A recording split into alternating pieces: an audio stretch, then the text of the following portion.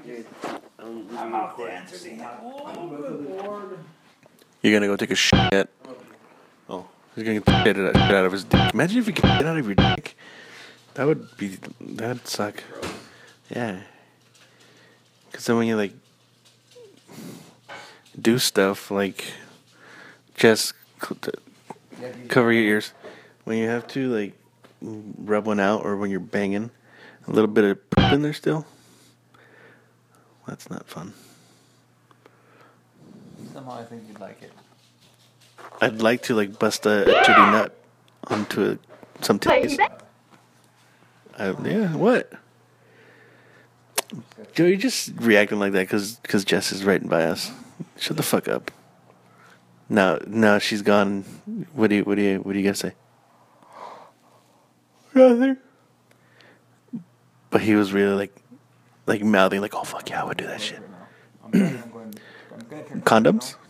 No, boxing gloves. I'm gonna go professional. Boxing gloves? You know what? I'll wear a condom, but I'll still beat it up.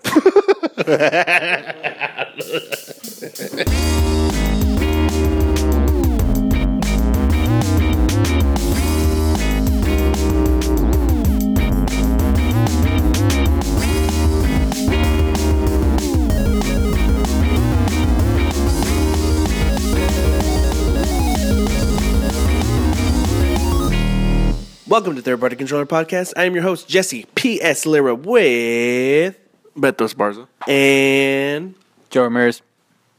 Welcome back this week, and we are together again, always and forever. Always and forever. Yeah. Sing it. No. Joe, do it. I don't know the words. Each moment with you. It's just like a dream to me. It's just... Beto. I mean, I want to sing, but I know Jesse's just going to take the mic away from me, so I really don't. He's going to try to outshow me. No, I'm good. It's just like a dream to me. Say it. Uh-oh. Every day. Love me in your own special way, Joe. You see, I don't know why you guys don't want to go with it. I've heard the song. I don't know the words. I've never really bothered to pay attention to the words to the song. I still love you.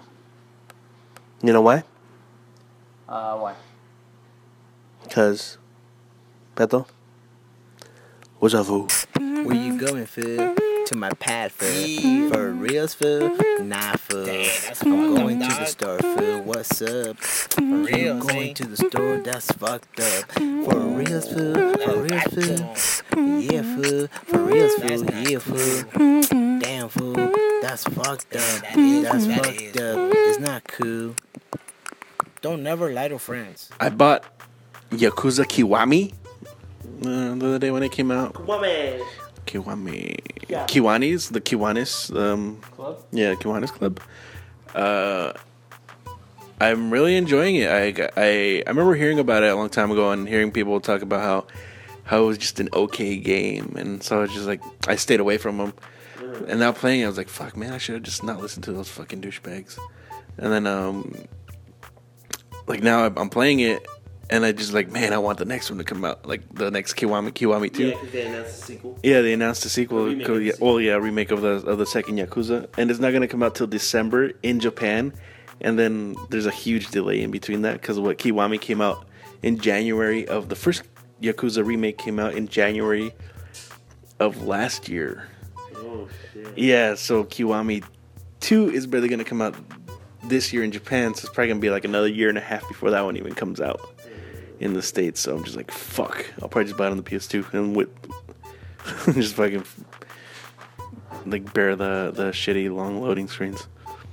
But yeah, I've been having a lot of fun with that. It's like it's different, like a different pace for me because I was just playing. We were talking about this last week about being burned out playing like really long games. This game, it's cool because you can just mess around for a couple hours and then just like mindless beat them up, and but there's still a little bit of a story to it. It was just like pretty entertaining, but yeah, just like fun, like random encounters. There's a guy, what's his name? Fuck. Dojima? No, it's not Dojima. Is it Dojima? The dude that follows you around, like there's a dude with the eye patch, and they just you encounter him like randomly and then you just fight him, and you regain certain things that you learned before, like because it takes place 10 years after he goes to jail. So like how he was like this badass. He's trying to be this badass again. So every time you fight him, you learn a new ability and stuff. So it's pretty cool. Like the leveling up system and it's pretty fun too, because you get credits for it, and then you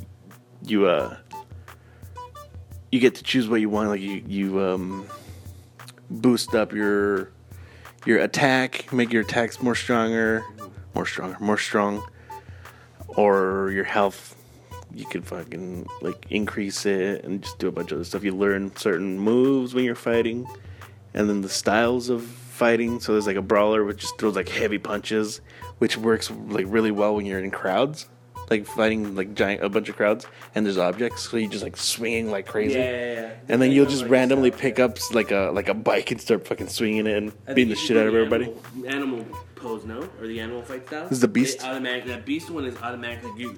The beast mode is like you automatically grab whatever's near you. Yeah, it's just any item, it just picks it up. And then there's like a rush style where it's just like really quick punches and kicks. Yeah. So it's pretty cool, like fighting the slower guys and dodging them. It's cool because you don't like the rush. You're quicker, but your attacks aren't as powerful, so it takes longer. So that's what's cool. Like, but like I forget which one, but the dragon one is strong, but it's slow. Yeah. So I don't use the dragon that much because of that. Like I need to learn how to fight with him, because I just start mashing buttons trying to make him fight faster, but that's not even how he is with that style. But the brawler one is just a regular kind of like a brawler, like street fighting guy. Normal punches, no, not quick, not slow, not strong, not light. Just like neutral, but it's still the one I use the most still. Okay, but I'm about I think I'm like 6-7 hours into it already. yeah, cool. So it's been a lot of fun. Like I kind of regret not ever playing these games ever, because now I want to get to like the most recent one, because it just looks fun. And then the Yakuza 6 comes out next year. Yeah, and January. I mentioned this in the podcast like a couple months ago that they actually have some Japanese pro wrestlers. Yeah. In that, but it's actually, I thought it was in 0, but it's actually in 6 that they're gonna be in. For some reason, I thought it was the most recent one, so I assumed that it was Yakuza 0, but it's actually in the next one that's coming out. So that's pretty exciting. Like seeing some of the famous wrestlers in Japan right now being in the game. Yeah. There's like a crew, was it like a crew of fighters or something? So that's gonna be that should be fun. That's it. That's all I've been playing really. So the other day, Amazon almost shipped me a $300 brick for free. They had a really big price error, where Wario64 is like he tweeted like, oh, there's a huge price error for Xbox and the Xbox One S. It was like what, $290 or something. $279. Almost like $300 almost. So I jumped on it. Like I got mine. Like I was excited. Like, cause you had to do it at checkout. So you just put it in your cart. You do the checkout, and it shows right there how much you're getting charged. And it said 0. I was like, fuck yeah! I hit what was it? I don't even know what the fuck. Buy now, whatever. Yeah. So I bought it. Oh, I ordered it, and then I got a confirmation saying that I got it. And then there's actually some people actually got it for free, right?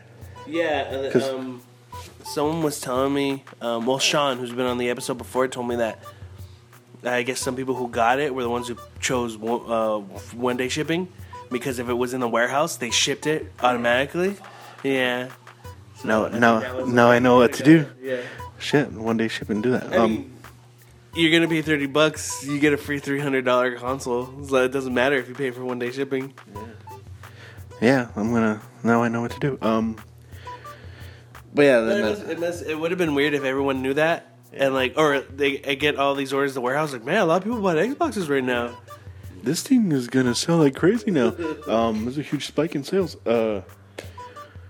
But yeah, a couple of days later, well, I got the confirmation saying that I was gonna get it, and then I was just kind of like, oh man, it might get canceled. I was scared the next day, like, fuck, man, I don't want it. I hope it doesn't get canceled. I was telling people that I got it for free too. I was like, oh, that's cool. I was like, but then I was just telling them like, I don't know, man. I think they might cancel it because it hasn't shipped yet. And then I go on my break from work. I check my emails and it says, oh no, I didn't check my emails. I checked the status on the delivery, and they like silently like fucking canceled my order. And then like 2 hours later, I get an email saying, oh, there was a mistake, so we canceled your order. So I was like, fuck, man. But I was gonna sell it anyway, so it's probably karma. So whatever, I'm cool with it. I wasn't gonna do anything with it. So that was my week. What about you, Joe? What's up, fool? Hey guys. Hey. So I played Destiny 2 this week. How is it? Is it everything you wanted it to be?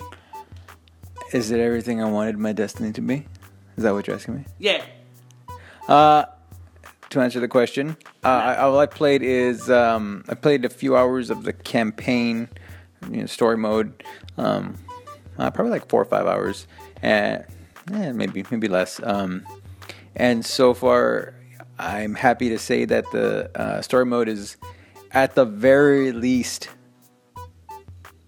10 times better than the original Destiny story mode. It's a lot of fun. I've been there's cutscenes in it now, so there's like an actual storyline to follow. So far, the missions, the what you have to do has been a lot more varied. It looks really nice. It's a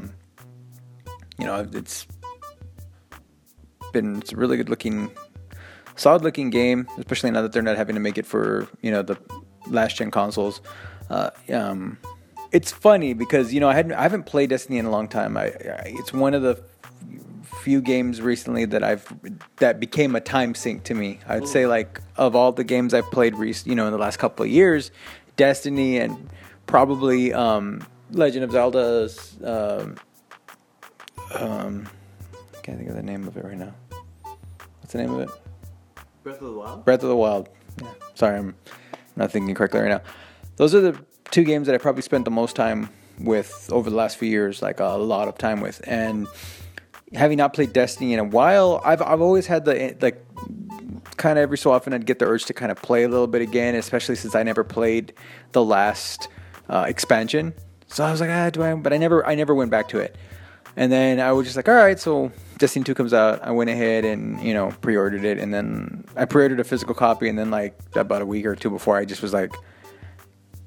was like, do I really want to go pick it up and then have to preload, download it and do all that stuff? I was like, you know what? I'll get it from the network. Preload it.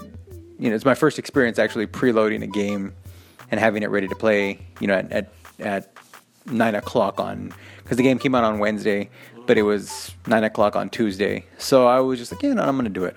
Try it out. And starting up, I started playing it, and it feels like a good first-person shooter, And then that was the first thing I was thinking, too, was like, man, I wish Bungie was making Halo games still. Yeah. Because especially after Halo 5, it's just like, oh, man, they're really good at this.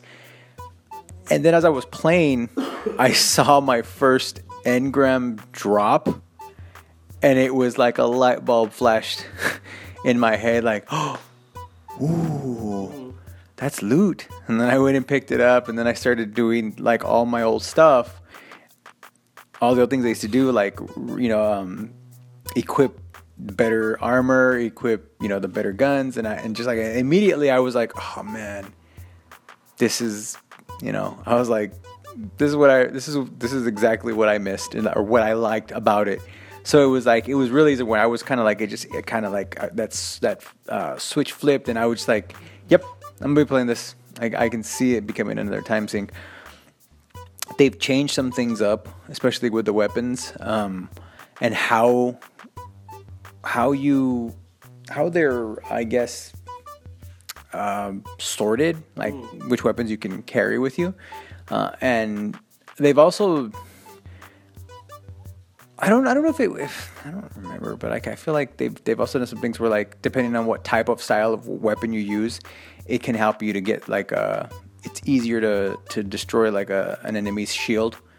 So there's like, I don't remember if that was a part of the original one, or I don't think maybe I just didn't notice it, but like I am noticing it now, so I don't know, it could be. So that's been, I've kind of been digging that. But level variety has been really, really real cool, and it was nice that this is like, because I remember when we knew, when we found out about Destiny 2 and there was going to be a beta, I was like, I'm not playing it, because I remember playing 2 of the alpha and the beta of the original Destiny, and then getting the game and finding out that I had to play through the same stuff again, and it was like, oh, it was so boring. That opening was so boring. So I was like, I'm glad I didn't do that, because I don't know if what you got in the alpha or the beta. I don't think you got anything, right? Oh, you got probably an emblem or something saying you played in it. Yeah. Well, I was just like, I don't know what part of the game they gave you, or if it was actually. Beginning. Oh, was the beginning? Okay, so in the first alpha and beta, they were both the beginning. Okay, so I just in this one, in Destiny 2. Oh, I don't know. Oh, so that's what I was like. I don't know what they gave you to play, so I don't know if they gave you like the beginning, like the intro again, or something similar to that. But I was glad I didn't play it. I was like, I don't want to. I was happy to go in blind. Other things I've been thinking, everything seems to be a lot. It's so much easier to access. It seems to be a lot easier to access stuff. Like, you don't have to go. You can go, you have to go to orbit first, and then from orbit you can look at the old overview map, and then you decide to go. There's some stuff they streamlined that I appreciate. Like, it just seems a lot easier to go through to do certain things now, whereas in the old Destiny, it just was like, I have to go here, then here, then here, and now it seems like they've streamlined some of that, and made that easier. So like they've cut some bullshit out, basically trimmed the fat.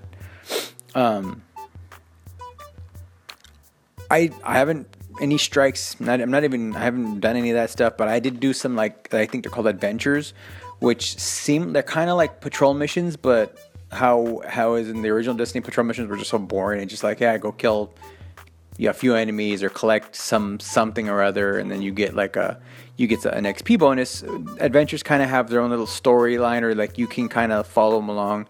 I guess they're kind of sort of like the quest lines that Destiny had later on when it was like one of the updates, like around the Taken King, around the time of Taken King, I think it was. But I don't know, it just seems kind of cool. Like, there's an actual progress. It feels like you're making more progress instead of just doing patrols for nothing, Yeah. Now, when it comes to long term, again, I don't know how that's going to work out end game stuff. I'm still pretty early on, and I've seen a lot of reviews, and all the reviews right now are pretty positive. But I think everyone agrees, like, what's going to happen with the end game? I mean, are you going to be stuck in the same loop of playing the same missions over again and just collecting loot, which, will probably work. I mean, I've done that. I did it in the first game, so I'd probably do it for this game. But it'd be nice to see a more, I guess, a varied content, or just some. I don't know how they're gonna make it feel fresh as time goes on. I heard that the first bit of DLC, or the expansion that will come, will be in like December. So we've got a solid. Let's see, we're in September. Like 3 months before that happens. So, I know a lot of people they're gonna blaze through the game, level themselves up high. I don't know what's gonna happen. I mean, I probably won't get through it that fast, but I mean, I feel like more than likely I'll get to a certain point where I'm there doing that stuff, the end game stuff, and I'm hoping that it doesn't feel like I don't get that frustration I felt when I was playing the original one, where like, I'm doing the same things. What am I, I know I'm collecting loot and I like doing that, but after a while you're just like, I'm doing the same missions. I think this week the raid drops. And I want to try that. I've never done it. I never did a raid in Destiny 1. Yeah. So I want to try a raid this time around. And I know there's some, like a beta for some kind of, I think, to group people for doing the raids, like an easier way to group.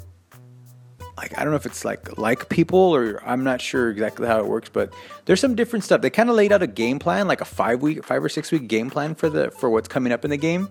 And some of the stuff I didn't even know what it was. So, I mean, it kind of seems like they've got a decent, at least, start going. So, I'm definitely interested to see where what that road is. But I mean, just to say, like, so far, I'd have to say it's definitely an improvement over the original Destiny. It's still the Destiny, like, the gameplay is still solid like the original Destiny, but I feel like they fixed a lot of the stuff when it comes to, like, the story and then, you know, then the campaign. So hopefully, you know, they've kind of figured out that perfect, you know, I guess, drip of content to where, like, it feels, you don't, you know, it doesn't get stale. So far, I would say that, you know, I'm not going to give it I would never give it a number score, but I'll say thumbs up so far. And that's pretty much all I've been playing. Jesse, what's up? Just like Beto, I've been playing Yakuza Kiwami, which is fun. I was playing, like I've been talking about in the past couple episodes, I was been playing Yakuza 0. But since Kiwami basically came out first, I was like, I'll just jump into this because the prequel came out later, so it doesn't really matter. But what's cool was when jumping into the first Kiwami, you have all those different fighting styles. And I was like, these are already unlocked? And then I was surprised, oh shit, since Yakuza 0 is a prequel, you find out how you get those fighting styles. And I'm like, that's fucking cool. Like, for a minute, I thought, because I played Yakuza 0, it just automatically unlocked these fighting styles. But it's like, no, Yakuza 0 took the time to say, this is how he learned it. So you learn each fighting style as you go in Yakuza 0. So it was cool to see it automatically open in Kiwami. And I think the only real reason why that excited me is sometimes in games, like a lot of games are guilty of this, God of War, any like Devil May Cry, certain games, you have to always, even like Metroid, you have all your abilities, you lost them now, so you gotta regain them, or, you have to regain these abilities, but then you remember, hey, when I played Devil May Cry 1, or God of War 1, or whatever game I have you, I was a badass at the end. Now when the sequel's out, I'm not a badass anymore, and I gotta relearn everything. So it was kind of cool to see that in Kiwami, where, you automatically have it because you are a badass already. And in the first Yakuza 0, you're barely starting out. So that was something I really liked. But everything Bethel was talking about, I'm having a good time with it. It's really fun. I finally got Uncharted Lost Legacy from Amazon. It was a couple of days late, but I finally fucking got it. Did you get anything, bro? No, they didn't give me anything. Yeah. I was hoping they'd send me 2 copies so I could sell one, but no. But they didn't. Which makes me think, it said it shipped. So did someone get a free copy, like at a warehouse? Someone ganked it? UPS. Yeah. USPS. I got it. I played it. I beat it. It took me about 8 hours, 35 minutes. I thought it was perfect. I had such a good time with Uncharted Lost Legacy. They did some stuff that was a little bit different. Gameplay, visuals, and stuff are the same, but being able to do, like, not saying, like, the problem with Uncharted is the length or anything like that, but when you notice that, like, someone like Naughty Dog is given, okay, we're going to make this, originally it was going to be just add-on DLC, but then they're like, we're going to make this its own individual game because it's bigger than... It started becoming bigger as we were making it. But it's cool to have this nicely packed, fully packed, compact game that only takes 8 hours. And, we've been talking about burnout in video games. And this brought me back in to, games. It, gave me a recharge because I wasn't thinking, is this like a 15, 20, 40-hour game? Man, I'm barely probably 10% in it, and I'm like 8 hours or whatever. This was something where I knew it was going to be a meaty game, but not take a long time, and it excited me. And I wasn't worrying about the time sink into it. They kind of do an open world in Uncharted, a mini open world, but like a jungle area to explore, and just the stuff that's hidden and the things you could do, really fun. I'm honestly, after beating Uncharted Lost Legacy, I am down to be Chloe for the next whatever games they make. Like, if Nathan Drake is sitting on the sidelines and is no longer going to be in games of Uncharted, I'm completely fine with Chloe. Like, it was she was great. Story was great. Gameplay was fun. Like, honestly, for the price like, I don't even want to talk more because I don't want to give anything away. I really enjoyed it. Like, I had a good time. When you say you have no problems being her, did you feel, while you were her, did you feel free? Almost as if you were no longer trapped in the wrong body? You know, that's funny you say that, yeah? Congratulations, Jesse. Congratulations, Jesse. I'm proud of you. Thank you. No, I just had fun. Like, with Uncharted Lost Legacy, I don't think, if you haven't played an Uncharted game and you get Lost Legacy, it's not really going to spoil anything for you. So you can kind of start in Lost Legacy. But I would always recommend just playing all the other ones too, so you can have like a... Because I think if you start with Lost Legacy and then go back to the beginning, you're going to see the limitations and how it improved. Because I would say from Uncharted 1 to 2, that's a huge improvement. 3, I felt... From 2 to 3, I felt like if 2 didn't exist, 3 would be as good as 2. But 2 exists, so it doesn't matter. And with 4, it was like enough time for the series to breathe and kind of bring it back. And it was fun to jump back in. Because after how I didn't like Uncharted 3 as much, I was worried about 4. But, I don't know. It was really good. I enjoyed it. I recommend Lost Legacy. So there was an announcement this week at Nintendo's little Nindies. So when they announced this certain game, I was like, you know what? I have this series and I'm going to sit down. I know I'm close to beating it. I'm going to sit down and beat it. I ended up playing No More Heroes for the original Wii. That game came out in 2007. So 10 years later, I finally beat it. Have you played No More Heroes? Yeah, I've played both 1 and 2. Ooh, okay. So I liked 1. It was fun. Gameplay from now, like 10 years later, it's a little rough, but you forgive it for kind of like how unique the game is. I think a lot of it is pretty unique. No More Heroes. As you go though, as you keep playing the game, like you're basically Travis Touchdown, and you have to kill the top ranking assassins to become the number 1 ranked assassin. Then you notice the pattern where it's a rinse repeat of, all right, I beat an assassin. Hey, you gotta have this much money to enter in to get to fight the next assassin. So you have to do side jobs.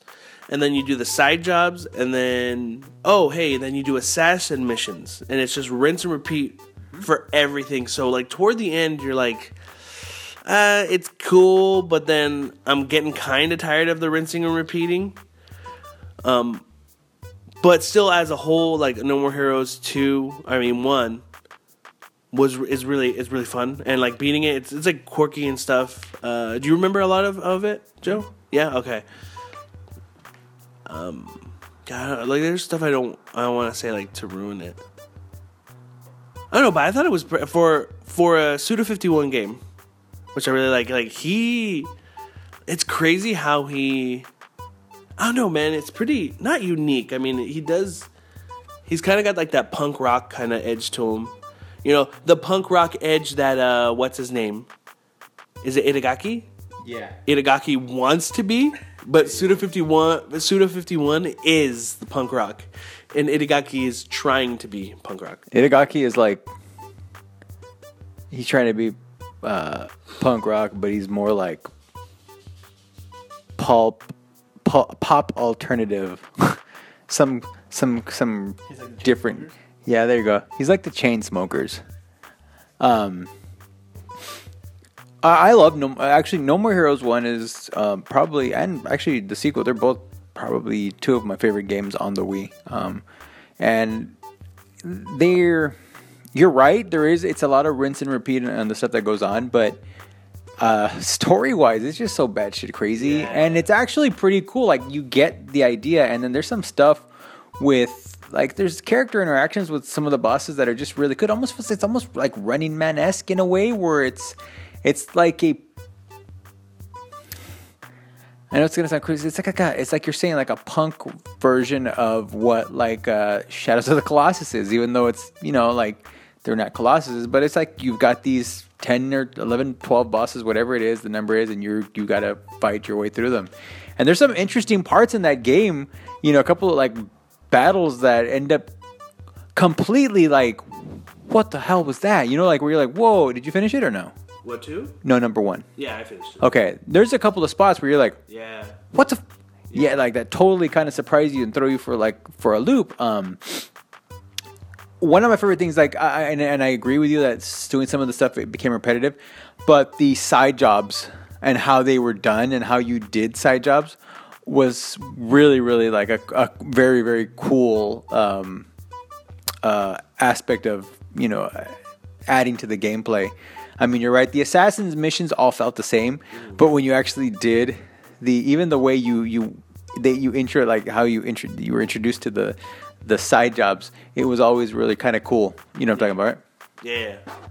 Yeah. Yeah, and also for anyone who's like, who are they talking about? Itagaki? Itagaki used to, not anymore. He used to do the Dead or Alive fighting games and the newer Ninja Gaiden games when they came out for Xbox. He part of Team Ninja, but he's no longer. He has his own company now. Yeah, but going from that, like, you know, we talked about controls, and there's an open world aspect to it, which is kind of cool, but again, control-wise, it's going to be clunky. The motion control stuff isn't bad, but I think it's not as bad as Legend of Zelda, where Legend of Zelda really hindered on, like, it had a lot of it, mostly all of it was motion control, where certain parts of No More Heroes uses motion control. When it works, it's cool. When it doesn't, it's annoying. It's also much more forgiving in its motion controls. I feel like you don't have to be precise. Yeah, and it's more, and you don't notice it as much because it's not all motion controls. Where Skyward Sword was 100% about the motion controls. Now it was funny. I beat No More Heroes, but then there's a true ending. And then I found out how to do the true ending, which wasn't that hard, and then I did the true ending, so that was cool. After I finished No More Heroes, I jumped right into 2, and holy shit, they improved a lot from the first one, and with stuff that I noticed, because I just jumped right next to the second one because I had it, the controls are more precise, like you have to be more on it. It's not as easy where, you know, there's those type of games where you play where you can just button mash and you're going to be getting hits, you know? I feel in this one, I'm not saying that you can't button mash, but you'll get dinged more, or, you know, you'll get more damage just fucking around instead of like kind of concentrating. But visuals and everything, you know, as what a sequel should do, improved over the first one. And I'm kind of happy they took away the open world aspect, because it didn't really need to be in the first one. But I like how in the second one, it just kind of zooms out into the map and you go to the locations you need to go to. But what I really like so far, because I think I only really played an hour of 2, are now when you do the side jobs to get money, they're all 8-bit like retro Nintendo games. Holy, they're fucking fun. Yeah, they are. The first one was the bug catcher one. And what's crazy is you think, oh, okay, they're going to do these side games. It's going to be very generic. But holy shit, like, you have to suck up, you know, it could be bugs, wasps, or scorpions. The wasps or the scorpions could sting you, you get poisoned. There's medicine in the level sometimes so you can cure yourself. But then you grab batteries. If you grab 3 batteries, it makes your suction, you know, stronger, so it's easier to get like scorpions. And you're just going from level to level. I kept going until I got lost. They're fun. Once you exit out, you get the money that you received from how much you've played, but you can keep going. Yeah. Where when you did the jobs in the first No More Heroes, 2-3 minutes, and then you're done. If you want to keep doing it, you had to go back. You had to go back in your car, your bike, drive back to the place to get a job, start your job, then drive to the location.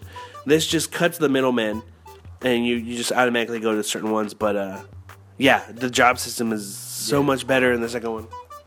Yeah, it's a lot of fun, especially even like how like when you go into the job, he makes the noise like he's blowing into the cartridge and like puts it in like in the control deck. Yeah, it's cool. So yeah, I mean, that's mostly what I've been playing.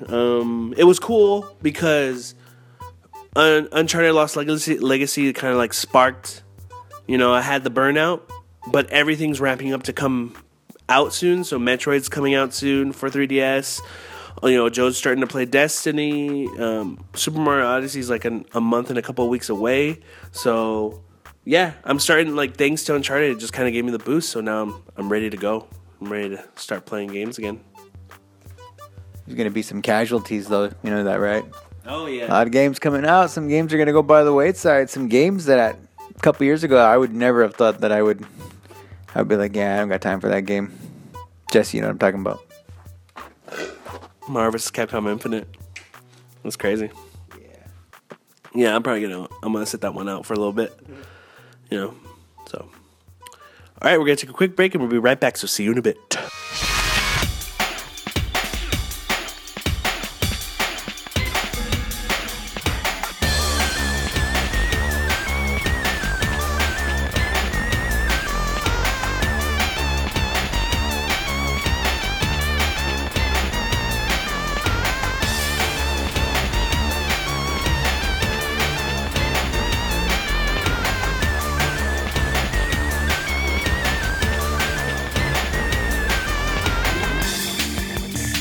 Welcome back, and it's time for news.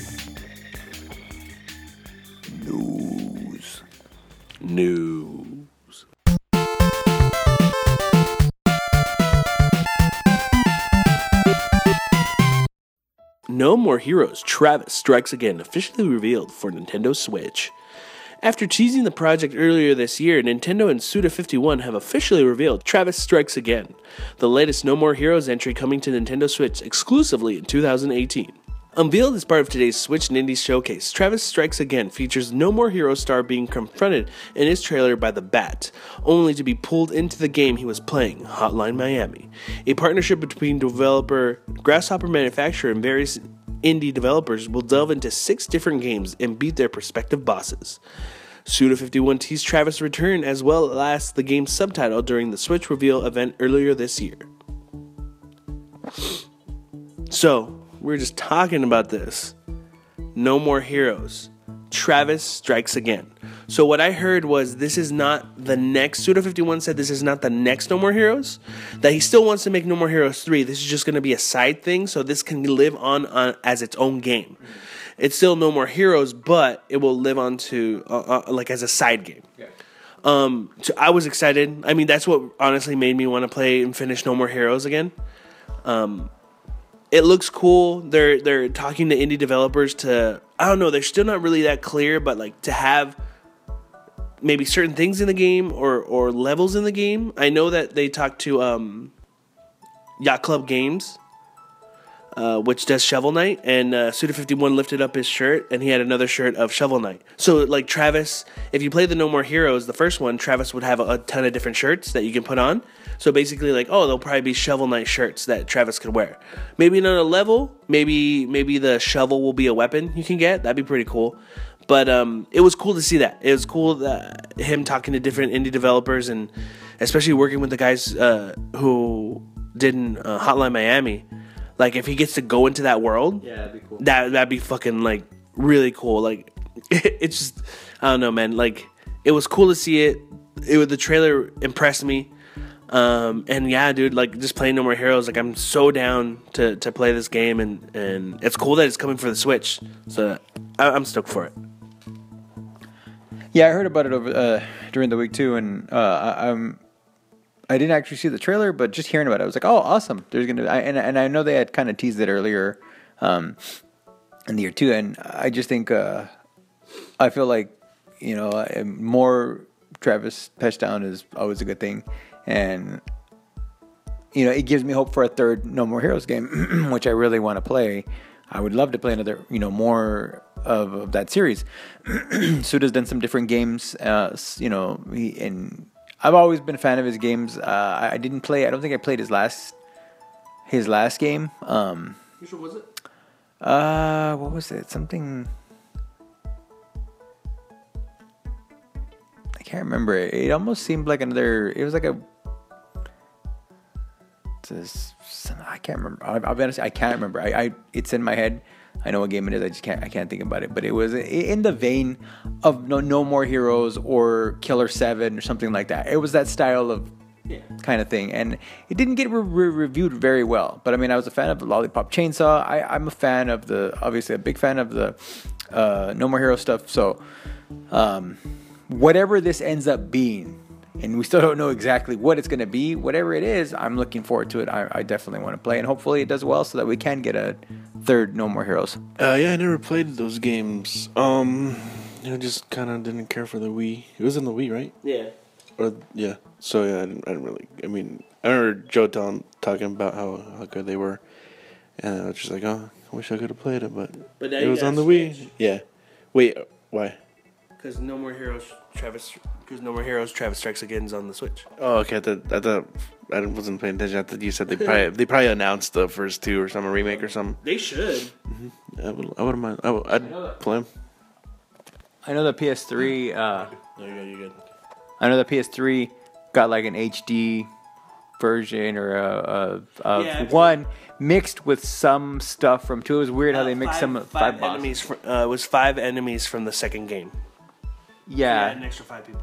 So it was kind of cool. But it was a way for more people to kind of like play the game. But I mean, all in all, it just was the first game, and also was kind of different. Lost a lot of its charm, to be honest with you. Yeah, I saw the trailer. It looked cool. I didn't know what it was at first. I was like, "Who's this? What is this guy? What is this?" And then it showed.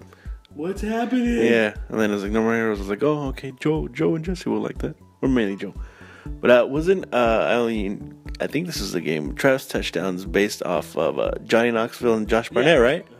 Okay, an MMA fighter, a war master, babyface assassin. Yeah, it's cool. I hopefully they come out with the other two like the Yakuza games. Hopefully remake them so I can play those and then play this next one. Don't got much else what to say because I really don't know anything about them. Playable Street Fighter II 30th Anniversary Edition includes glow-in-the-dark SNES cartridge. To celebrate 30 years of Street Fighter action, IM 8-Bit and Capcom have teamed up to release a 1990s nostalgia-fueled special edition of Street Fighter II The World Warrior. This isn't just some repackaged re-release either. It's an actual working Super Nintendo cartridge in a tri-fold box and including a premium instruction booklet, along with a retro pack-in surprises. There are 2 variants of the amazing cartridge. One is an opaque Ryu headband red, and the other glow-in-the-dark Blanca green. The glowing cart is translucent in addition to luminescent. The red version is limited to 4,500 copies, while the glow-in-the-dark variant is limited to just 1,000, and they're randomly inserted in the packages. So they're re-releasing Street Fighter in a cartridge, special edition, $100. But then people started noticing that there were warnings that if you're going to play this with your SNES console, make sure that you have a fire extinguisher because it can catch on fire. What? Why would they put that warning?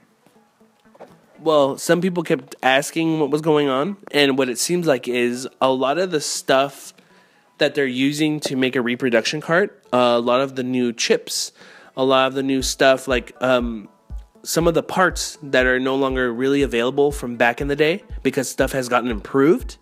They're using the more improved stuff, but that could kind of, I don't know if I'm using the term right. It's trying to draw more power. It could overclock certain things. So that's why it could make your system run more than it should. Is what I think that's what people were saying. Like the gist of it is, it's using newer parts, so it's trying to draw more power, which the console wasn't made for. Because back in the day, there weren't as advanced parts as there are now. So that's why you can play it, but it's like play it at your own risk. Okay, kind of interesting that that they would really, even though they're saying it, that still that they would release something like that, or just. But I mean, yeah. I mean, it's cool. I mean, hopefully whoever buys, I mean, more than likely, people that are buying this are going to be collectors and actually trying to play it. But for those that are, just keep an eye out for any smoking. I think there's just, I have a feeling that probably nothing's going to happen if you play it, but they're just saying it just to cover their asses just so they won't get sued for, just in case it does happen. But also, like Joe said, if you're a collector, you're not going to fucking want to want to play it. I wouldn't want to play it because it's a cool cartridge and they're random colors too, right? The red one looked dope, but yeah, like if I was a collector, like I'm pretty sure like more than 80% of the people aren't gonna put it into a fucking console. Yeah, like when this got announced, me and Beto were talking about it, and I thought the price for $100 wasn't that bad, to be honest, because it's a re-release, it's a nice package, it's gonna come with all this stuff. But then when I heard about it, like, oh, you, like, don't really play it, like, play at your own risk, I thought that was weird. Then to me, it's just like, well, then I don't want to. I wasn't going to, but if I were to pay $100, I want to at least know that I could actually play it. Fine. But like Beto's saying, it's probably just like nothing's really gonna happen. But because of this, I think there's gonna be more people buying the cartridge version because they're gonna want to make videos. I played this for 2 minutes and it burned my console on YouTube videos with someone's face going mouth opened and a burning SNES. Like, you're gonna have all those videos. How long until it burns the console? You know, how long until it doesn't work? So you're gonna have those. People are gonna. I think it kind of got them more sales because more people are gonna make those stupid YouTube videos. You know, so yeah, cool. It's cool. You know, I'm a fan of Street Fighter, but I wouldn't really want. Not that. It's I don't think it's bad for the price, but I think it's cool. I don't know. I really don't know what to fucking say. Violent games have no place at the Olympics, says IOC president. In an interview with the South China Morning Post, current president of the International Olympic Committee, Thomas Bach, has spoken about the game's desire to attract a younger audience, but insists that esports will only be embraced into the Olympics family on the proviso that they don't feature violence. Although Bach notes that the meteoric rise in popularity of esports in the International Dota 2 Championship, which took place this month, featured an eye-watering 24 million prize fund, he makes clear that the kind of games that the IOC are interested in are games which replicate real sports such as soccer or basketball, but they have to draw the line at games which feature violence. The Olympic Charter lists as a key value promoting a peaceful society, which Bach seems to infer means that the IOC are reluctant to endorse any form of violence, however virtual. He does, however, mention that more peaceful esports, such as the aforementioned soccer or basketball, are of high interest. Indeed, as they reported recently, Paris is still considering the possibility of esports featuring as a medal event when it hosts the games in 2024. One of the problematic areas, however, is that lack of industry regulators for such sports. Bach brings up the possibility of doping, whilst also pointing out the most Olympic Games feature strict rules and regulations, areas in which the growing, however quickly, esports field is still establishing itself. In an attempt to wrap their heads around the way young people are watching sports, Bach and the IOC are currently partnering with e-commerce giant Alibaba, which is offering data analytics and cloud computing infrastructure to examine and quantify the way in which young people are engaging with sports. Bach is clear throughout the interview that he isn't opposed to esports if that's the way the future lies, but that for it to be considered part of the Olympics, there are some works to do in terms of standardizing rules and regulations. First and foremost, I'm gonna get a little opinionated here on my end. I love video games. Yeah. I love playing video games, you know? And esports is proving to be, in some instances, a pretty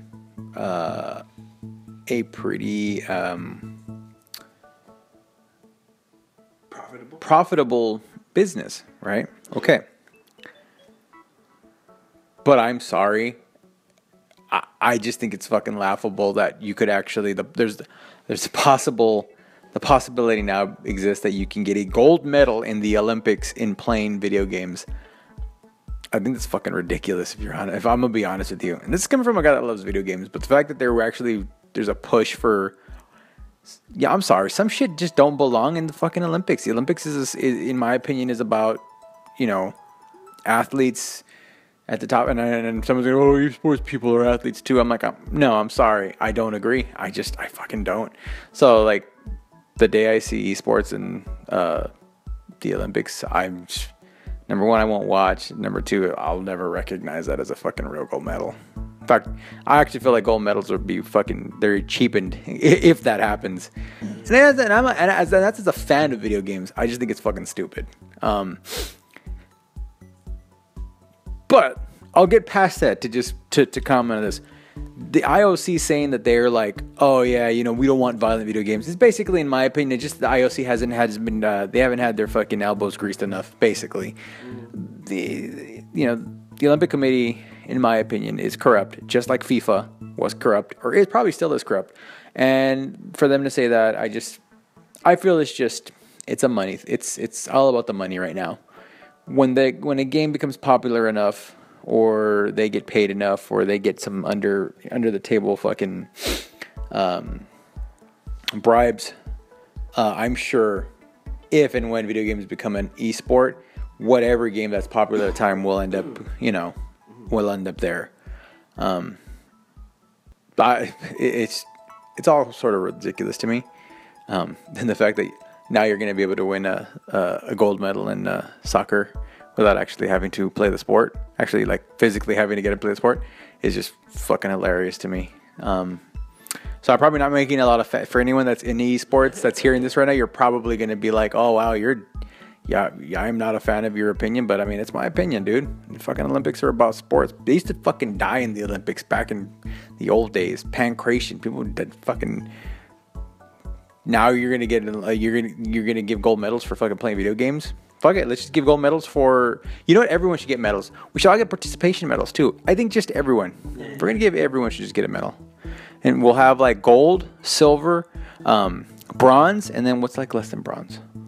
Like aluminum. Everyone gets an aluminum medal. Now copper actually it's kind of pricey, right? A little more expensive than aluminum. Let's just do aluminum because copper's. People steal copper and sell it. So I think we should just go like everyone gets an aluminum medal. Fair enough. Beto, what do you think? Yeah, I have to agree. I think it's silly that people think that esports could be in the Olympics. There's so many other sports that should be in the Olympics, like jiu-jitsu, and they almost fucking took out wrestling a couple years ago. Yeah, so I think it's fucking bullshit if they can't put those sports on there. Esports should be in. And I just took on the wrestling. It's funny. It's more than anything because they weren't getting ratings, which again proves that it's not about the fucking sport. It's about it's.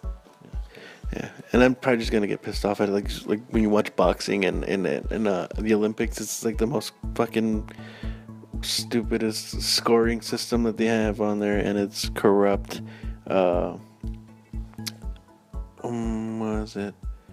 Oh, and I'm pretty sure if it becomes a sport, the medalists are probably gonna get really upset when they learn that they have to pay to fucking receive their fucking medals. I don't know how much they pay, but they fucking have to pay for that shit. You know that? That's crazy. I'm pretty sure, but I wonder, like equestrian games, those are fucking, like, hopping on a horse and doing stuff. That shouldn't be an Olympic sport. Also, curling, fucking throwing a rock, like shuffleboard. I mean, those are silly fucking sports. There's some sports that shouldn't be on there and some sports that should be on there. So, if esports does go to fucking the Olympics, I wouldn't be surprised, like, in the next 5 years. But yeah, like I said, there's some sports that just shouldn't be in there, and they are already on there. So, wouldn't be surprising if they're on there. I don't know about soon, but in the future. I think it's the kind of thing like we want to be a part of this, but then when you're a part of it, you're like, oh, we don't like how this is run. We don't want to be a part of it anymore. You know what I mean? Like you guys are talking about it being corrupt and everything. I don't think they know what they're going to get themselves into, and it's not going to be run how they run it.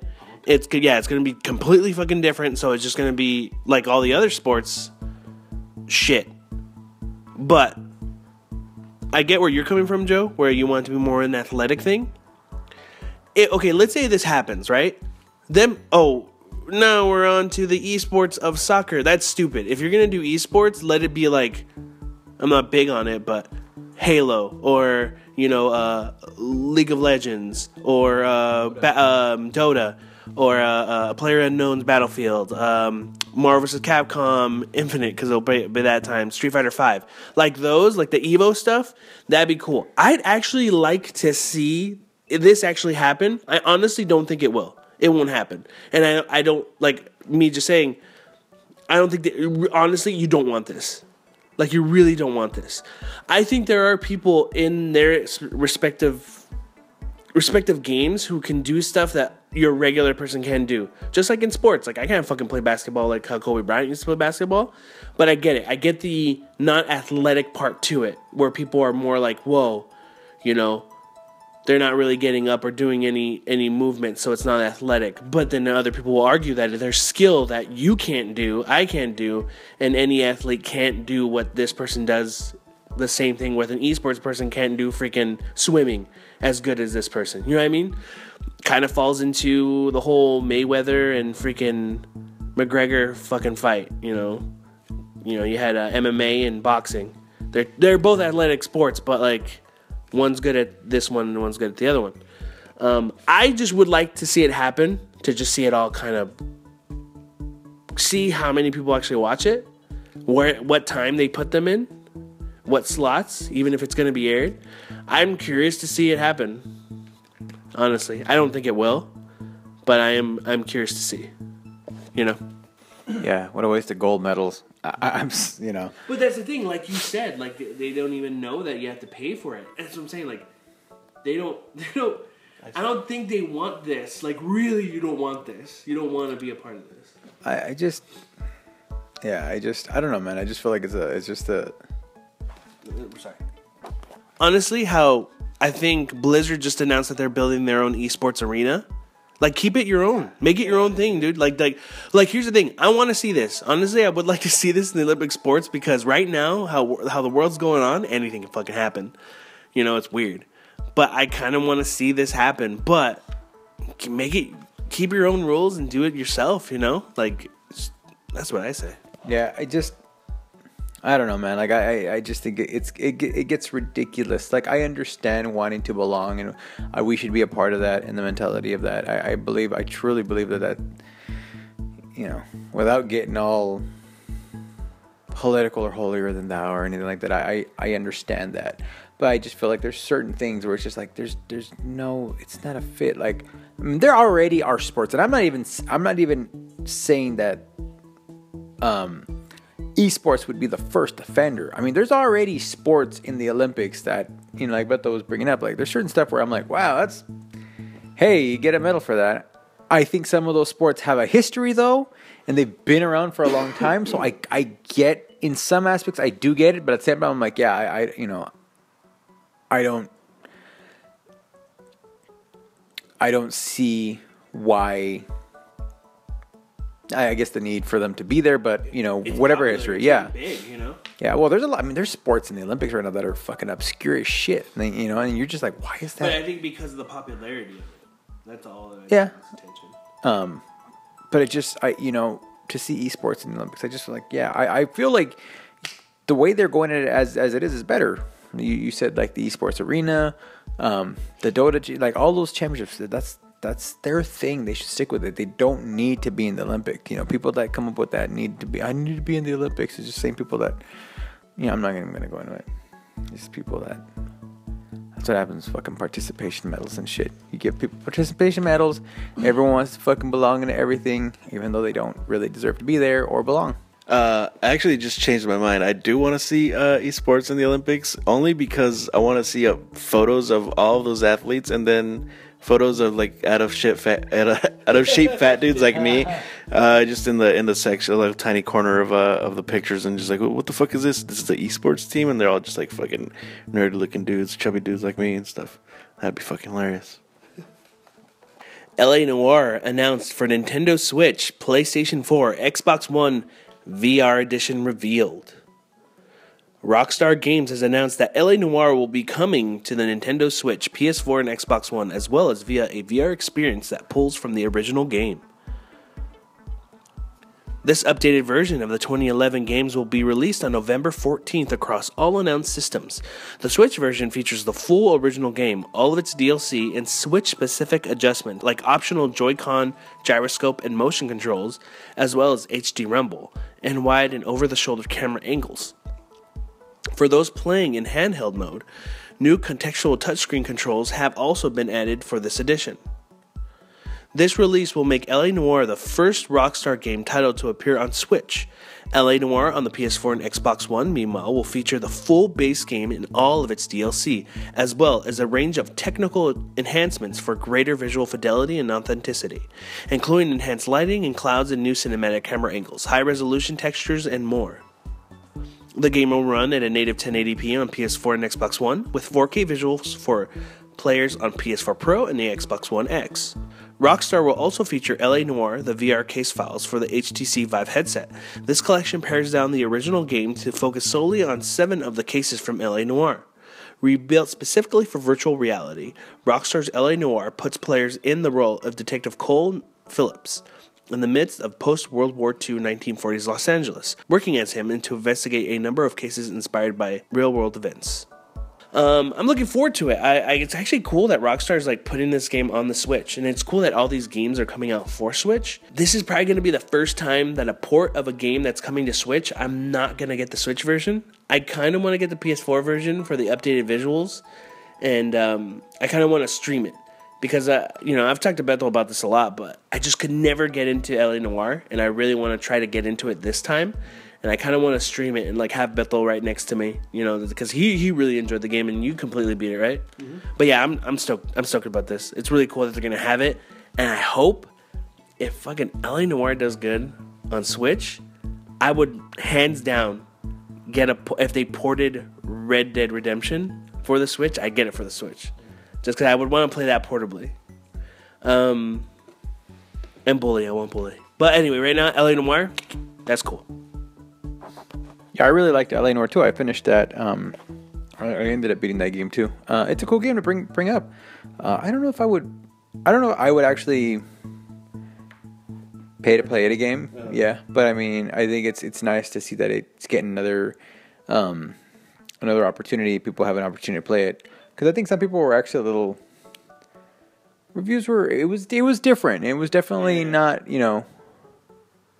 not the normal Rockstar, game. But I'm all for it. I had a lot of fun with that game. I remember getting really into that. The VR stuff, that's kind of cool. For VR players, getting a chance to play certain cases. So I don't know. Maybe I might. I don't know. That's an interesting one, because I do like the game. Maybe I wouldn't mind replaying it. I have to wait and see on that one. I think when LA Noire came out, I think a lot of people were confused on what type of game it was, but I knew what it was gonna be. But I always hated, at the time I was working at a game store, and when I pitch it like about what it was, solving crimes. You're a detective. But then when other people would pitch, it's like, yeah, it's just Grand Theft Autos, but old LA, and I'm like, no, it's not. I would interrupt people. Any of my employees would say that, I'd be like, oh, no, it's not. Like, don't fucking give false information about this shit. And it came out, and I remember it sold a lot because we pushed it a lot, but I think a lot of people were like, what is this fucking game? Like, it's not Grand Theft Auto, which I never tried to sell it as GTA. But I think someone put it well, because a lot of the flack that LA Noire had review-wise was the open world, that there wasn't that much to do in it. But Adam Sessler had kind of explained it, I think, really well, was that this is not an open world game. Like, you can drive around. The old 40s LA was just a backdrop for the story. Mm-hmm. That old LA is is one of the characters in the story. It's not a GTA. I'm going to do jumps here. I'm going to find packages of cocaine. If I get 100, I'll get every 10, I'll get weapons. Or no. It's about solving cases and doing this thing. Yeah, and the world. Yeah, and the world was the backdrop, was the scenery. you know? So, and I get it. If you're going into this game, Rockstar's right on there, you're like, I know what kind of game I'm getting. And I think a lot of people were like, oh, it's not what I thought it was. Which I felt kind of sucked. And I felt like it was unfair, you know? Because I don't think, not even Rockstar was trying to boast it as a GTA. People just assumed, personally. I didn't even know they were working on this. It just came out of nowhere for me. That's the thing. It's like with Rockstar, they could do whatever they want. Tomorrow, they'll probably be like, oh, Red Dead's out. It was out last week. You know, like they can. That's because it's Rockstar. They can do whatever the fuck they want.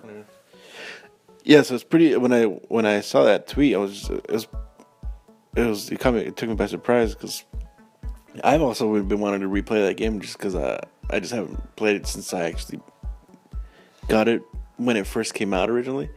So it's cool to all I have to wait is a couple of months and then I'll fucking get it I'm gonna get it for the Switch though. I think just to have something else to play on that. And it's gonna look nicer on the PS4, but it'd be cool to have it just while I do stuff. But yeah, it's cool. I'm excited to play it again. I probably won't finish it. I'm gonna try, but yeah, it's pretty. It's cool to have little surprises like this. I hope there's more to come. All right, we're gonna take a quick break and we'll be right back. So see you in a bit.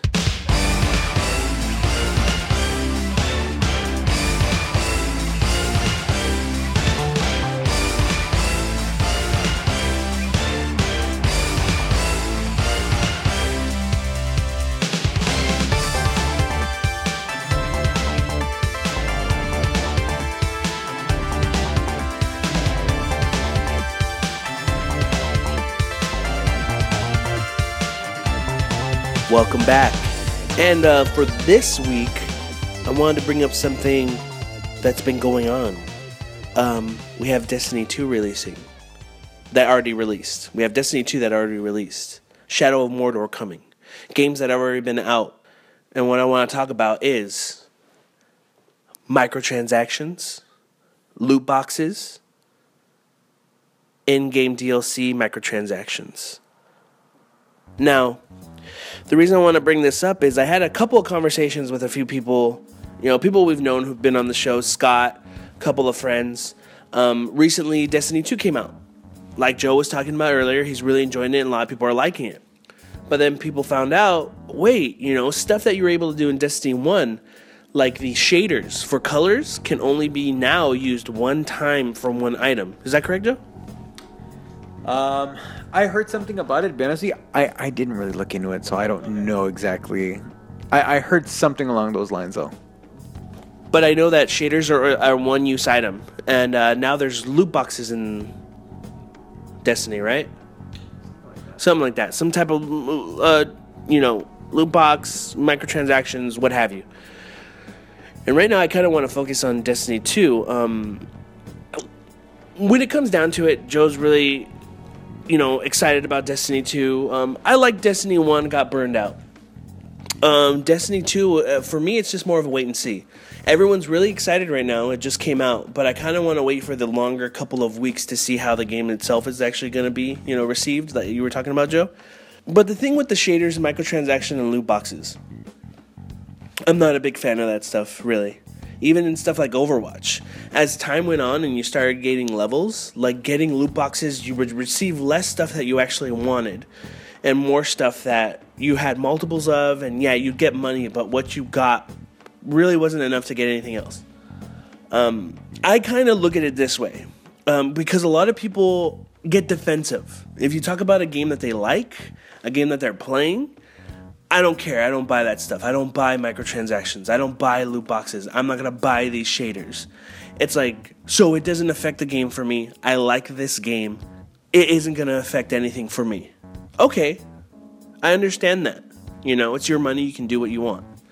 But I put it in this type of context. Think of any fast food restaurant you like to eat. Joe, In-N-Out, Bethel, McDonald's, right? Jack in the Box, whatever. Carl's Jr., okay? Shut the fuck up.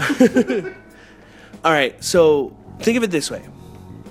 And we've actually had talks about this, so it's kind of funny. But it had nothing to do with microtransactions. Just fast food in general.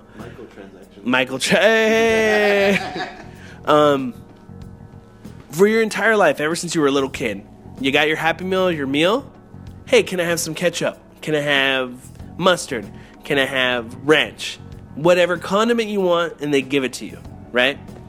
So think of video games like that. Back in the day, we used to get this stuff for free.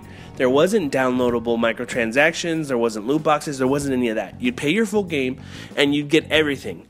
But, in certain games, hey, you have to beat this on hard mode to unlock the costume. But it was still there. You could earn it, right? You didn't have to pay anything extra. How I look at it now is it's evolved to, and using the fast food as, using fast food, think of it as, okay, all of a sudden you got condiments, you got all that stuff for free. Now, oh, hey, can I have some ketchup? And they're like, yeah, cool, it'll be like $2. They're like, wait, this stuff was free last time I had it.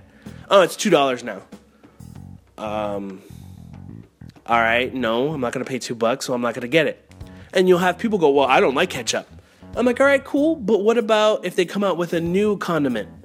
You're like, oh shit, I kind of want to try that shit. Sriracha Mac sauce. Yeah, there you go, Sriracha Mac sauce. And then you're like, hey, can I have some of that Sriracha Mac sauce? Sure, it'll be $4. What? But this stuff used to be free. Why do I have to pay for it now? And loot boxes are the same thing. If, hey, all I want is ketchup, they're like, okay, cool, here's this box. Is there ketchup in it? I don't know. It could be anything. You open it up, and it's a hot sauce packet. It's mayonnaise, and it's a sweet and sour sauce. You're like, I fucking want a ketchup, and I didn't get anything in this box. It's just that. It used to be free. Now you get either random shit, or you have to pay for what you want. And yes, you don't have to. You don't like ketchup. You don't like mustard. You don't like mayonnaise. It doesn't affect me. But really, when something comes down the line that you do want, it is going to affect you. Now, if I don't care if you buy Destiny. Actually, hearing that thing about the shaders made me kind of like, ugh. Not that. I was excited hearing people say that Destiny was awesome, but now I'm less excited because now they're throwing in loot boxes. Now they're throwing in microtransactions. Now they're only doing the one-time shaders. Now, it's not affecting me to the point where I'm never going to buy it, but now I'm less likely to get it right away than sooner more than later, So that's how I feel about these microtransactions. I think it's stupid. If you want to get it, it's fine. It's all, it's Activision forcing Bungie to do this. I know it's not Bungie, It's the same thing with Shadow of War. This is a single-player game. They're going to have loot boxes in a single-player game, Joe. You can pay money. Like, you can, in the game of Shadow of Mordor, you can capture your orcs and have them join your army. Hey, but Joe, give me money and you can just have orcs for free. Technically. And then there was the DLC. One of the developers that used to work on the game passed away last year of cancer. So they ended up doing this special $5 DLC on day one that you can buy, that the money supports the family. The guy who passed away, that money goes to them. It's like, oh, hey, he's going to be a character in the game that will help you out in last-minute tight spots or what have you. But then people noticed fine print saying that if it was out of state, out of the country of U.S., that money doesn't go to anybody. It goes to the company. So then people were saying, wait, whoa, you're saying this is like a charity type of thing, that you're supporting the family, but really, they're not going to get it. What's this? And Warner Brothers did this whole thing where like, no, it's 100% fully goes to them. But even Warner Brothers, they're greedy, but they still do this type of stuff. Now, if it was a misprint, they communicated wrong, I don't know, it didn't look good. And even games like Overwatch, I like it, but over time, loot boxes became more annoying than fun. Because after a while, I'm like, you know what? I got a legendary skin for Reinhardt. I don't use Reinhardt. I want that skin of Diva. I want that skin of Tracer or Junkrat. As much as I hate microtransactions, let me buy that. No, don't let me randomly randomly get it, and then okay, yeah, right now everyone's saying, "Oh, you'll buy microtransactions then." It's better than paying $20 to get what, like 30 loot boxes, and maybe for $20 I'll get what I want. Maybe that's even worse. So I don't know. That's how I feel about microtransactions. I don't know how you guys feel about it. I still dislike them. I don't care for them. But for Destiny, does that affect you a little bit on the game? Probably not so much me in general, but I can see how it can bother someone else. And like you're saying, it's a good, you're making a good example of using the fast food thing. I agree. What's also happening, unfortunately, to take that even further, is that nowadays companies are going, well, look, it's almost like, look, we're spending a lot of money on this. It's like, oh, it's super high quality meat. We're putting all this money into this high quality meat. And then you get your burger and you go, well, where's the lettuce, the tomato, the ketchup, and the mustard? Well, we spent so much money on the meat that we didn't put any of that. So then you go, what the fuck? I can't get lettuce and tomato? No. All right, well, I want my ketchup and mustard. Henceforth, that's gonna be $2. What the fuck? So then you get your ketchup and your mustard, and then you get this high quality meat that's just this patty. It's super high quality. It's Kobe beef, and then you cut it, and there's blood inside. Well, we didn't have enough time to finish it. It's the same shit that's happening. It's hard to fucking accept all these. It's when they're adding all these extra fucking fees and the microtransactions and these fucking charges and DLC and costumes and all that shit. But then you end up getting the game and you're like, you want me to buy all this shit, but the game's not even fucking done yet? It's hard. It's very hard for me to sympathize or even rationalize with them. Now, I know other people do. They're like, well, you don't have to buy them. That's 100% correct. You do not have to buy them. But it's still bullshit that they want you to. The idea that they still want you to buy them, even though they got a game that half the time isn't even fucking fixed. To me, that's where it's bullshit. It's just like, no. Like the season pass, the idea of the season pass. And yeah, I just admitted I bought the fucking Destiny season pass. I went ahead and paid for the whole bundle. I didn't like doing it, but I did because I know I'm gonna play this thing, and I know for me, it's not gonna matter. I'm gonna play this. I understand my relationship with the game of Destiny. It's both love and hate, but I still play. I understand that, but I also know I'm running the risk of fucking buying the season pass and getting two downloadable expansions that maybe no more than an hour and give me like 2 missions. I know that I'm fully aware of that, but it just sucks that companies are spending more and more and more money on these games and throwing these gigantic teams together to make games. I'm talking to you, Mass Effect, and you end up with a game that's quite frankly looks like shit. And you're getting charged $60 for this game, so you're already paying full price for a game, but they need more money from you because of the rising costs and all this shit. So then they go to the microtransactions, the little perks, boosts like in Shadow of what is it? Shadow of War. Shadow of War. This single, Shadow, whatever that. These perks or whatever, these packs that are going to help you boost to get to the game, which is like, dude, it's a single player game. Why the fuck do you have that? At that point, you're doing shit that you're basically, you're making people, like, when you start doing that kind of shit, it's like you're making people pay $60 for a free-to-play game because that's how you're treating it. It's so frustrating, that aspect of it. I can't.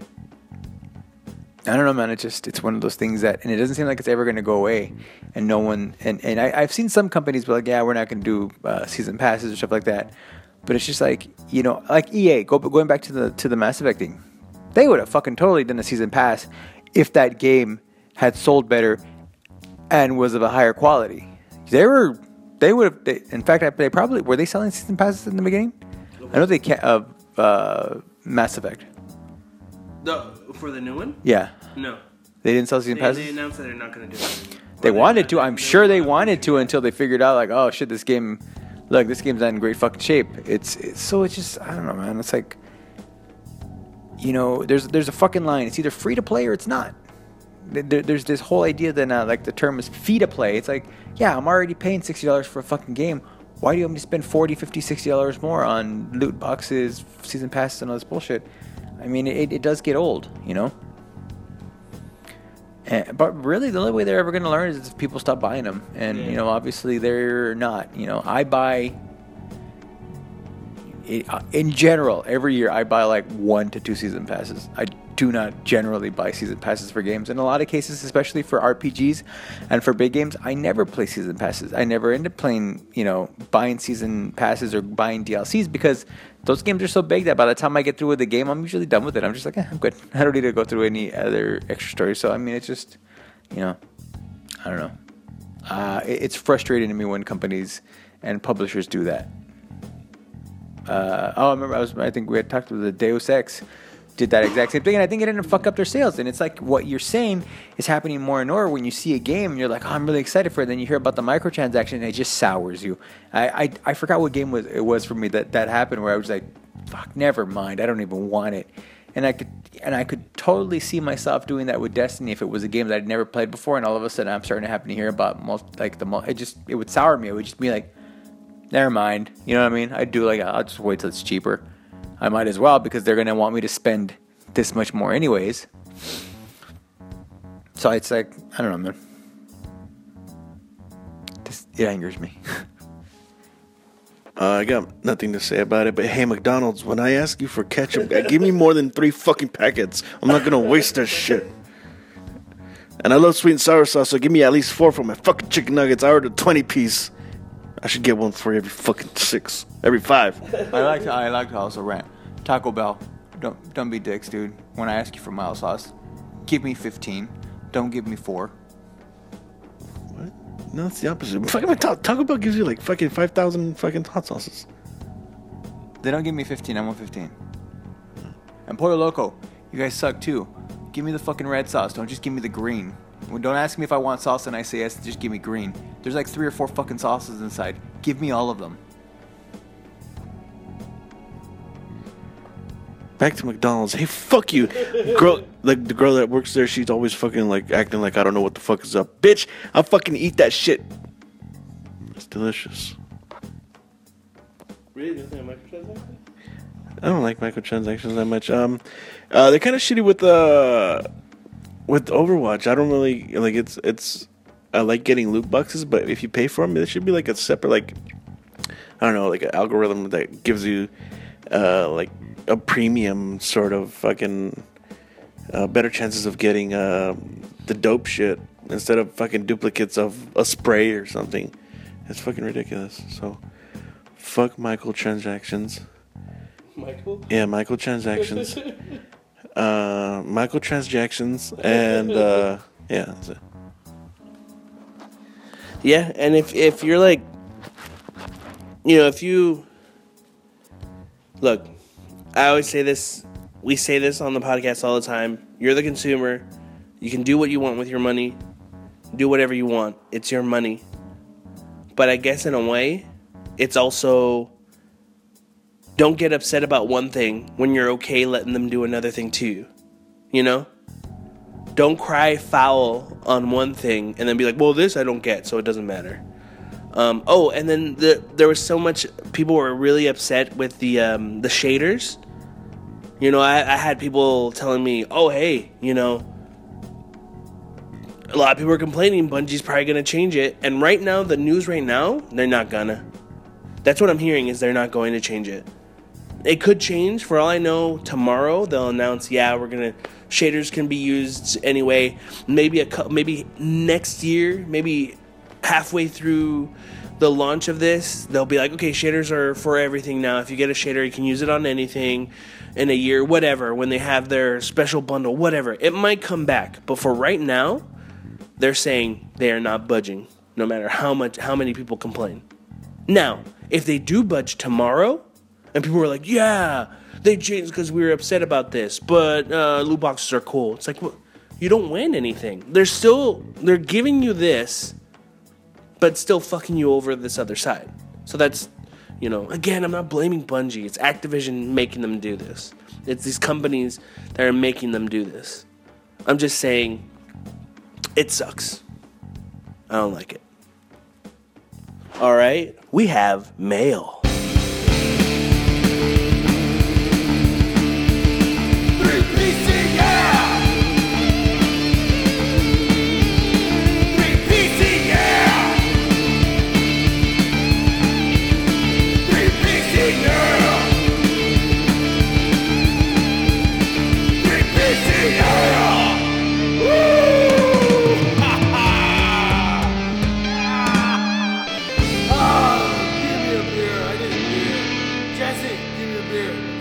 drunk.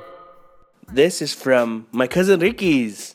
And I want to say this is actually going to go toward Joe. It's more of him asking me, but I thought it would be good for mail. Will you be looking into your next podcast to talk about the potential demise of Toys R Us?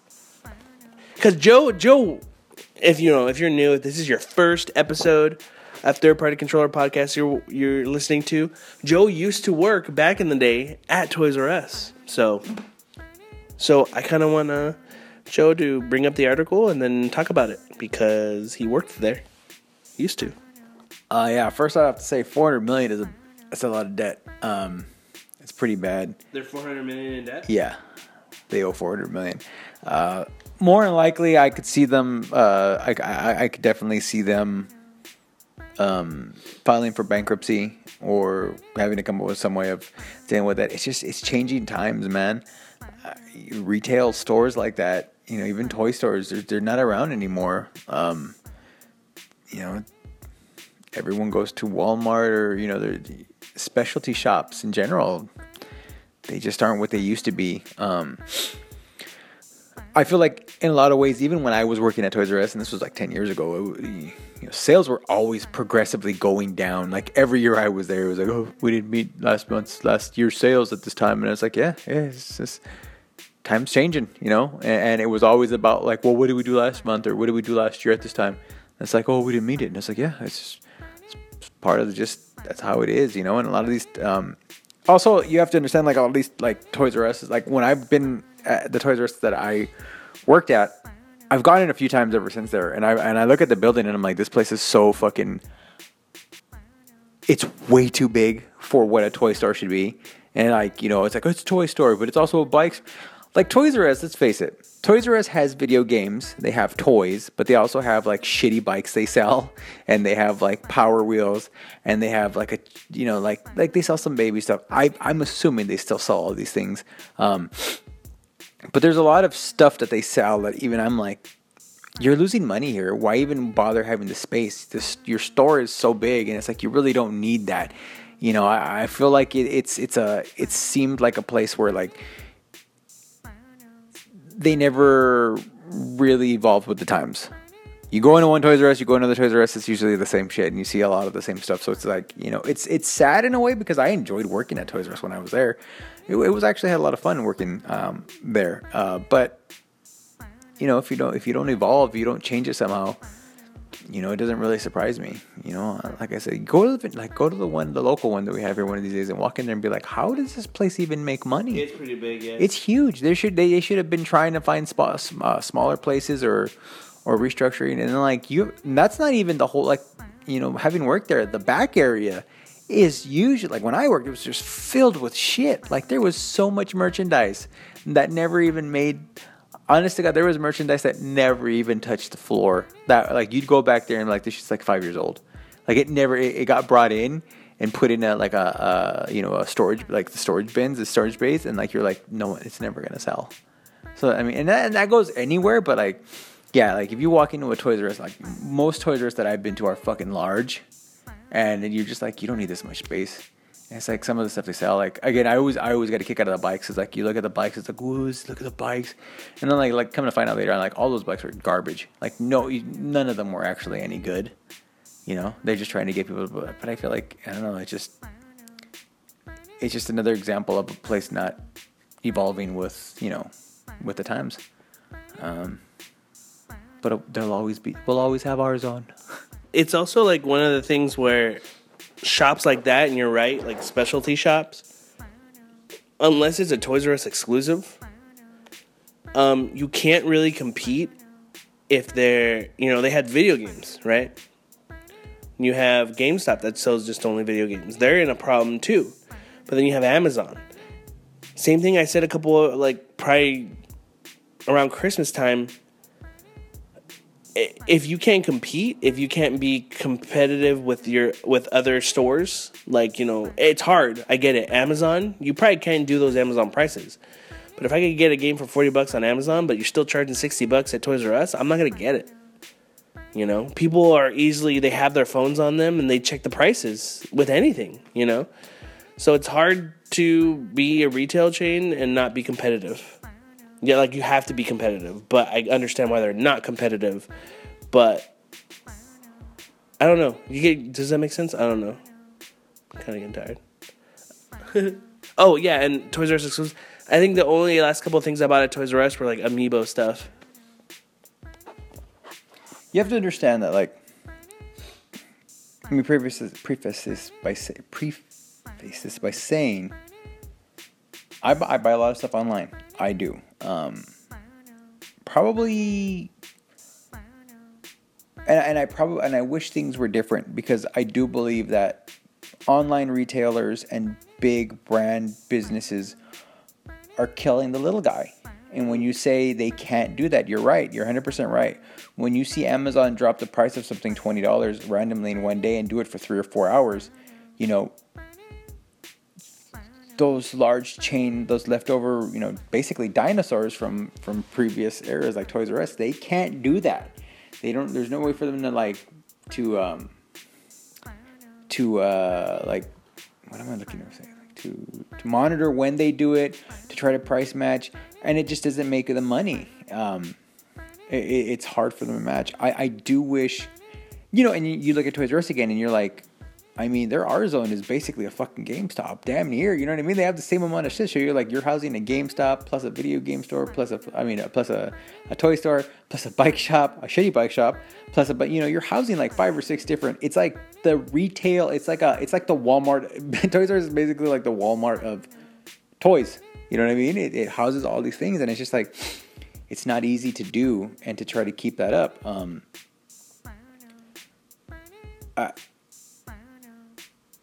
I don't know. I wish there was more. I wish there was a way for smaller businesses, and I'm not even so much Toys R Us, but like smaller, like mom and pop shops. I have no problem supporting a mom and shop pop, someplace that, you know, where I do have to pay more money if, you know, I know it's going to a good cause, like to a good, you know what I mean? What is it? The retro game shop. Pastime Legends. I've gone in there and like I've spent some money, and I've smiled doing it, because it's like, yeah, and even if it's like, I can get this way cheaper, it's like, yeah, but if you're paying these people money, it's theirs, you know, it's like it's going to them, rather than give it to, like, you know, Toys R Us is hard to feel sorry for, because they're a fucking big business. It sucks, but, you know, I would rather support smaller, but it's hard. It's just, you know, it's one of those things. It's just like, as times change, more and more stores are going out like that. Best Buys are no longer fucking making money. There's a lot of stores like that, you know. You just mentioned GameStop. GameStop right now having a great year. It's sad. It's kind of scary to see what's going to end up happening like in another 10 years. What's going to be left? I remember the day Blockbuster closed. I was like, fuck, man, that kind of sucked. I was a little sad, even though I didn't go there anymore. I was still sad. I was like, oh, fuck, Blockbuster's gone? Hey. You seen that IG post? Friday nights were lit at fucking Blockbusters. They were. Well, yeah. It was the spot. I noticed that like every Toys R Us I've ever been to or seen is in like such a bad area of like of a certain like neighborhood. So it's all run down, like warehouses around, like probably like a homeless guy's gonna stab you or something. But it always seems like there's like in such bad spots, like nobody wants to visit. But I didn't even know about this. How do they get into 4 million? 4 million or 4 billion? 4 million, no? 400 million. Oh shit! $400 million debt. How does that happen? I don't know. I mean, They owe money to the fucking mob or something? it sure didn't go into renovating the stores, because if you've seen here in our county, the Ventura store, it's the most fucking like dingiest looking fucking place ever, isn't it? It's just like oh. There's like dark spots in that place where kids will get kidnapped and shit. All right, well, thanks for that, Rikis. Well, that's going to be it for this week's episode. If you want to send us any questions like Rikis did, you can send it to us at thirdpartycontrollerpodcast@gmail.com or our Instagram at thirdpartycontrollerpodcast. Remember, it's thirdpartycontrollerpodcast with a 3. Thanks for listening. I am your host, Jesse P.S. Lira with Mr. Sweet and Sour, because I'm sweet and sour, baby, Beto Esparza. and Dormers. And we may not be as good as everyone else, but we're going to get the job done. Later.